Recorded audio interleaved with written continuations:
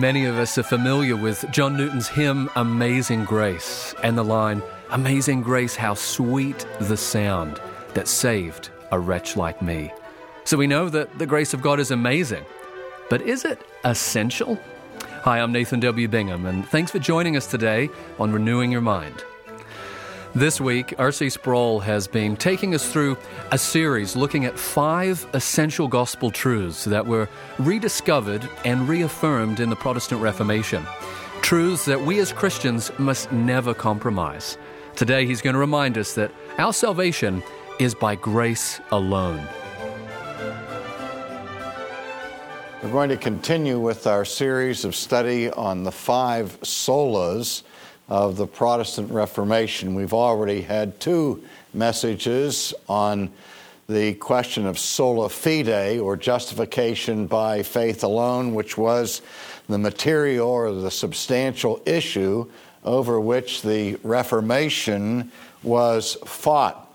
And closely related to the doctrine of sola fide is the doctrine of sola gratia, or gratia, however you want to pronounce it, which means literally by grace alone. Now, in the Middle Ages, in the Roman Catholic Church, of course, the leading theologian was St. Thomas Aquinas, and the Church since that time has referred to Thomas as the angelic doctor, the Doctor Angelicus, the doctor of the angels. They have another nickname for the great St. Augustine, who ministered at the end of the 4th century and into the beginning of the 5th century. And Augustine's nickname is Doctor Gratia. That is, he's known as the Doctor of Grace in church history because he is the one who first formulated this idea of sola gratia.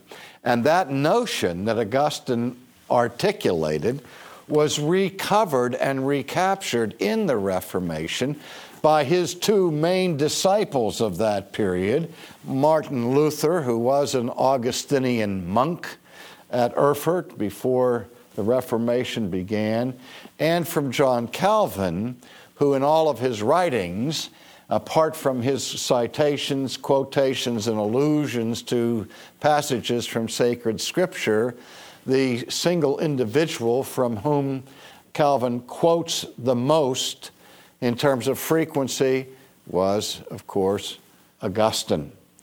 And so we look back to Augustine and the controversies in which he was involved to get a source of understanding of this idea of sola gratia. Before I look back to Augustine, however, I'd like to read a passage from the historical introduction to the English translation of Martin Luther's famous work De Servo Arbitrio, that is, on the bondage of the will, that was put out by the Fleming Revell Company many, many years ago.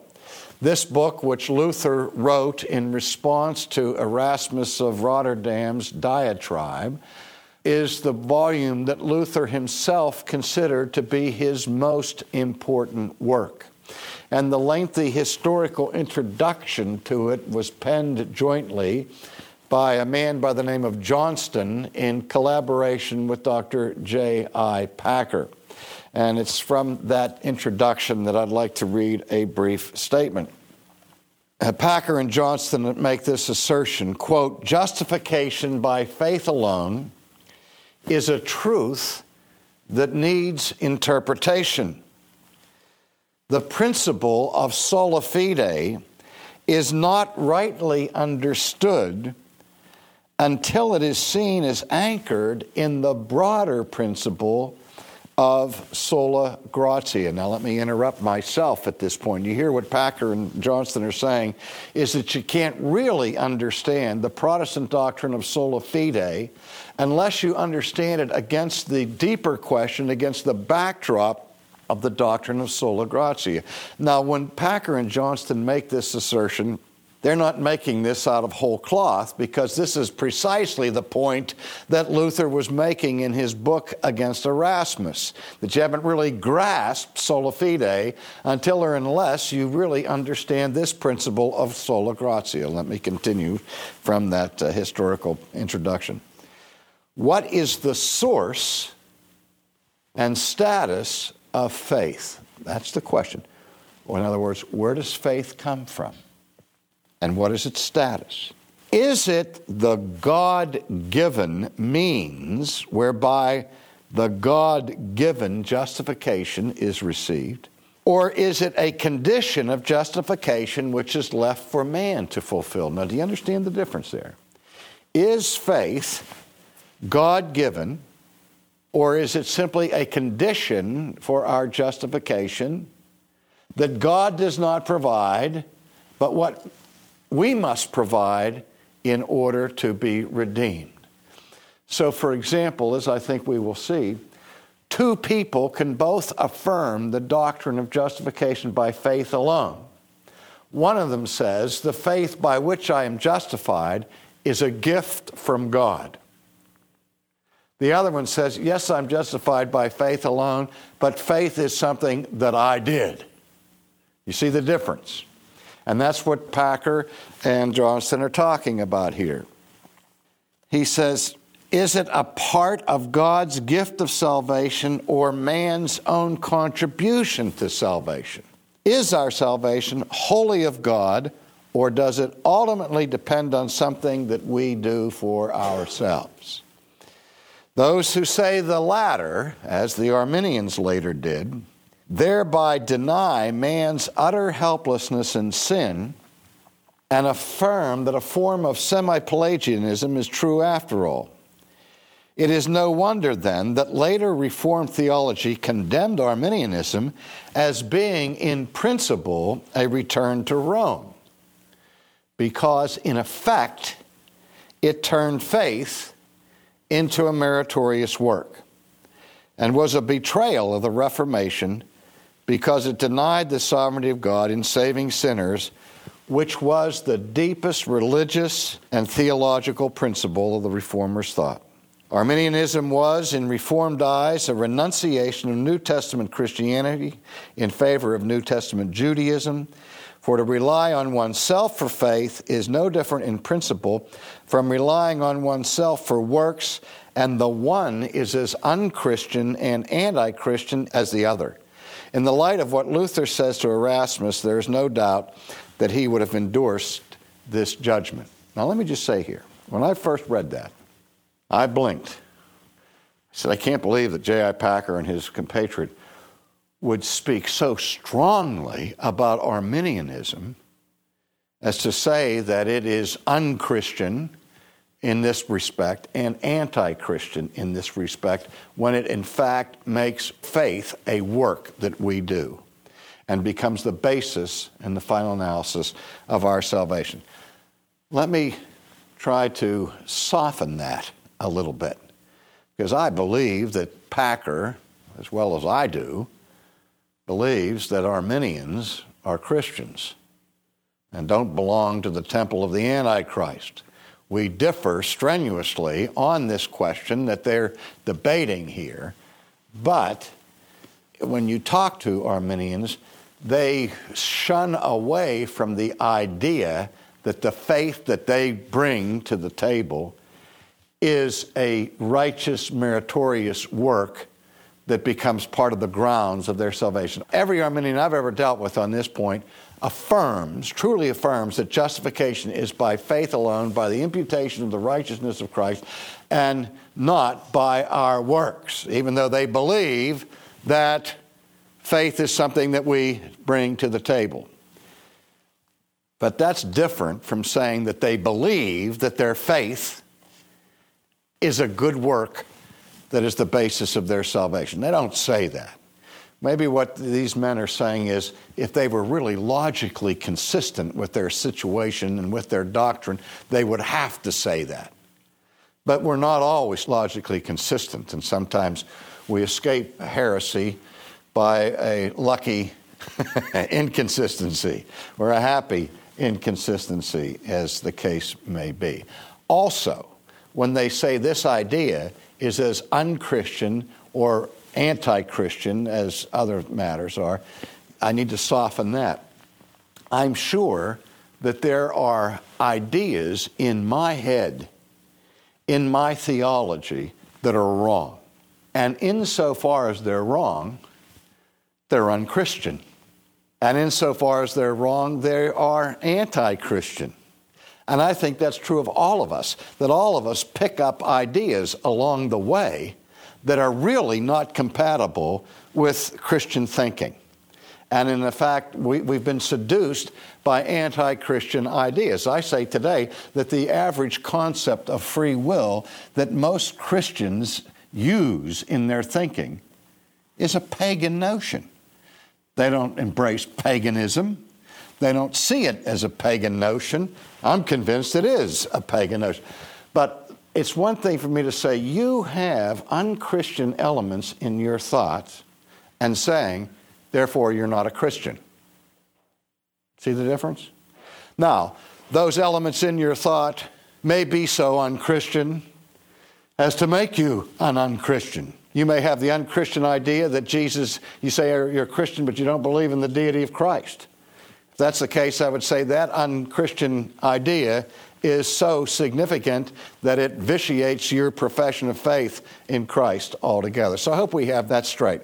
Now, this whole idea of sola gratia that Packer and others are talking about here is related historically to two other theological issues. We've seen that it's indirectly related to justification. We'll come back to that. But the two major theological concepts by which this phrase, sola gratia, has immediate application are, number one, the doctrine of original sin, because it was in that context that this idea was first affirmed by Augustine, and second of all, the doctrine of election. And so it's original sin and election that are the twin doctrines that are related closely to the idea of sola gratia. So we'll look at that now as we proceed in our study. A quick overview of the history, and by the way, I've written an entire book on the question of the relationship of sola gratia to our salvation and to the issue of original sin and free will, entitled Willing to Believe, where I go through the whole historical debates on this issue, beginning with Pelagius and Augustine and Cassianus and Luther and the Roman Catholic view and the Arminian view, the dispensational view, Edwards's view, and so on throughout church history. Well, in any case, let's look first at the historical provocation that led to this phrase in the teaching of Augustine, and it came about in the so-called Pelagian controversy that took place roughly around the turn of the century, from the 4th to the 5th centuries.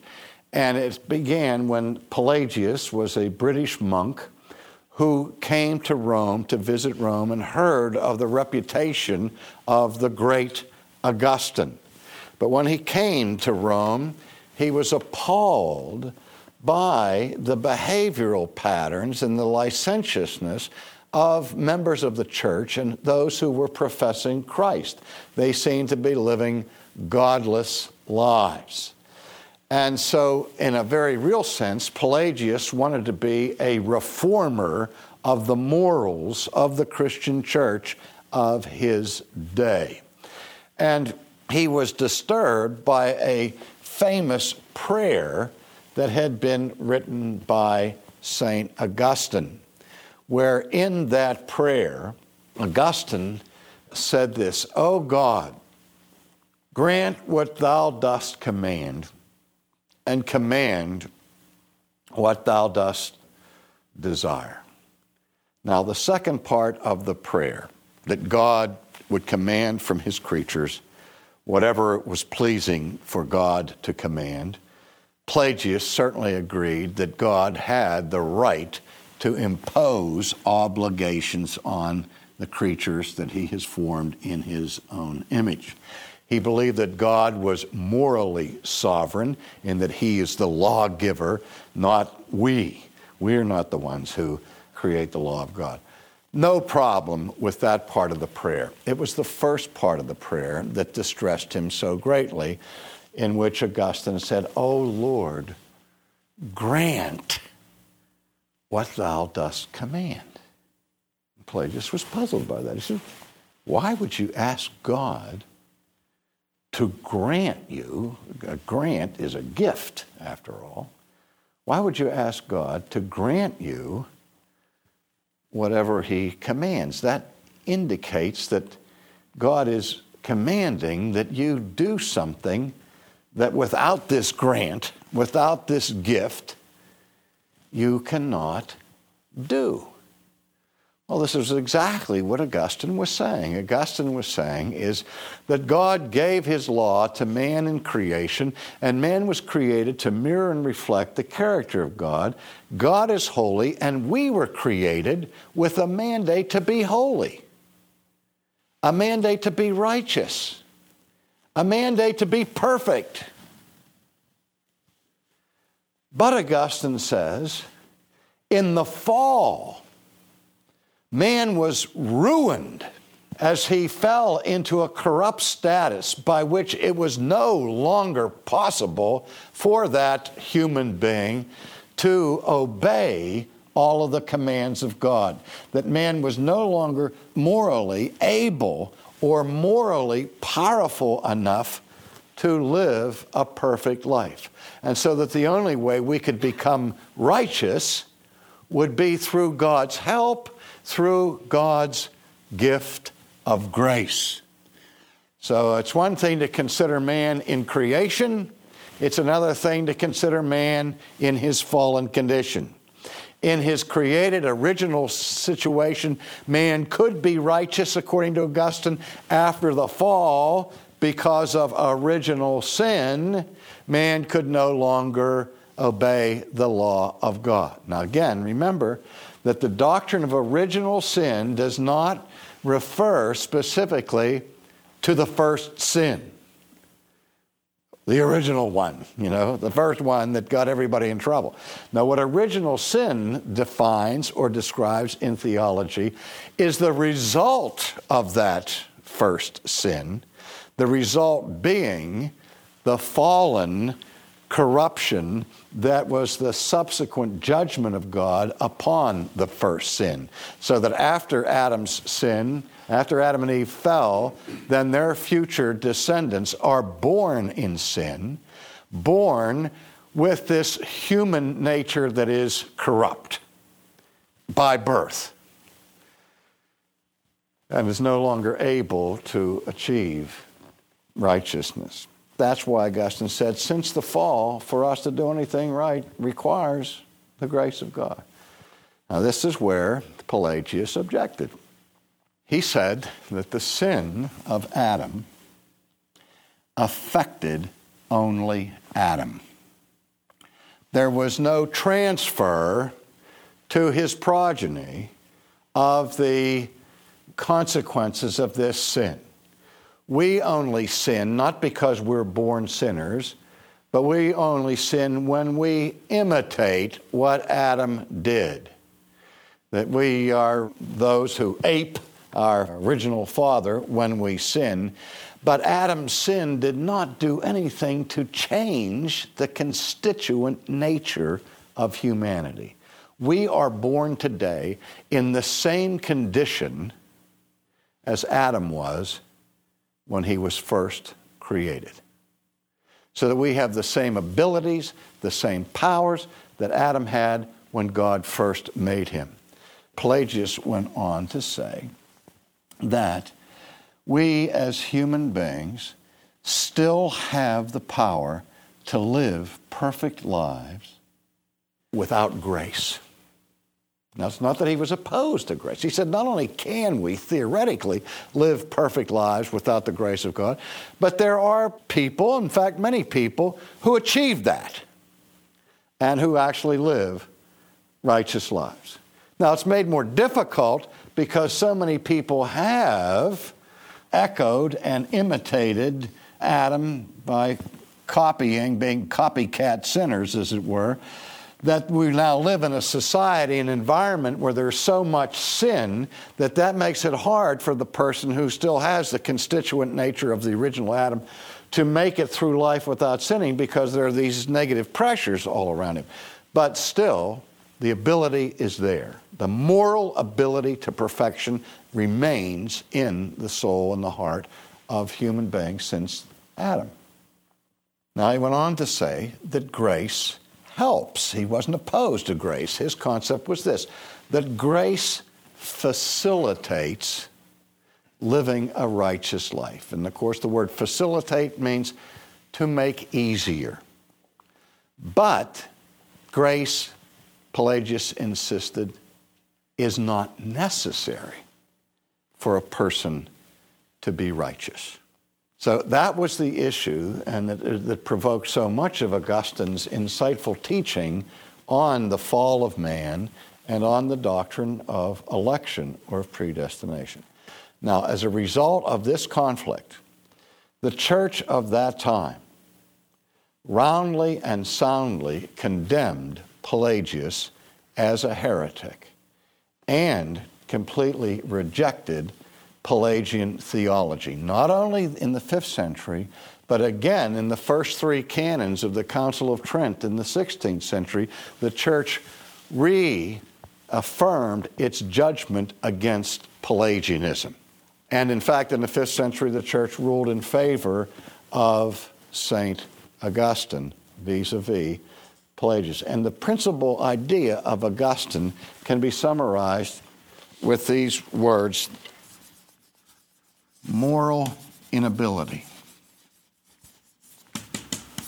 Namely, that the fall was so radical and so corrupt, sin so invaded our humanity, that we are born in a state that the Bible describes in terms of being in a state of spiritual death or in bondage to sin, and saying that we are morally impotent to do the things of God.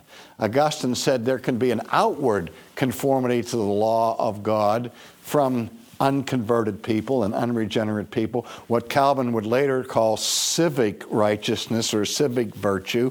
There are still parents that have a natural love for their children and so on.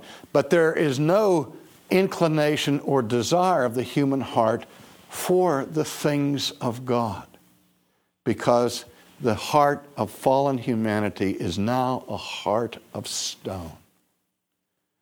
And in that heart, it only has wicked desires continually. And Augustine said, even after conversion, that our best works, even with the assistance of divine grace, are splendid vices, because sin is so damaging that it attaches itself to us even after conversion until we are glorified by God in heaven. And so Augustine is saying, without God's doing the work, we are powerless to do spiritual good. Now that was the issue then. That issue was resurrected in the 16th century with a vengeance. And we will look at that in our next lesson.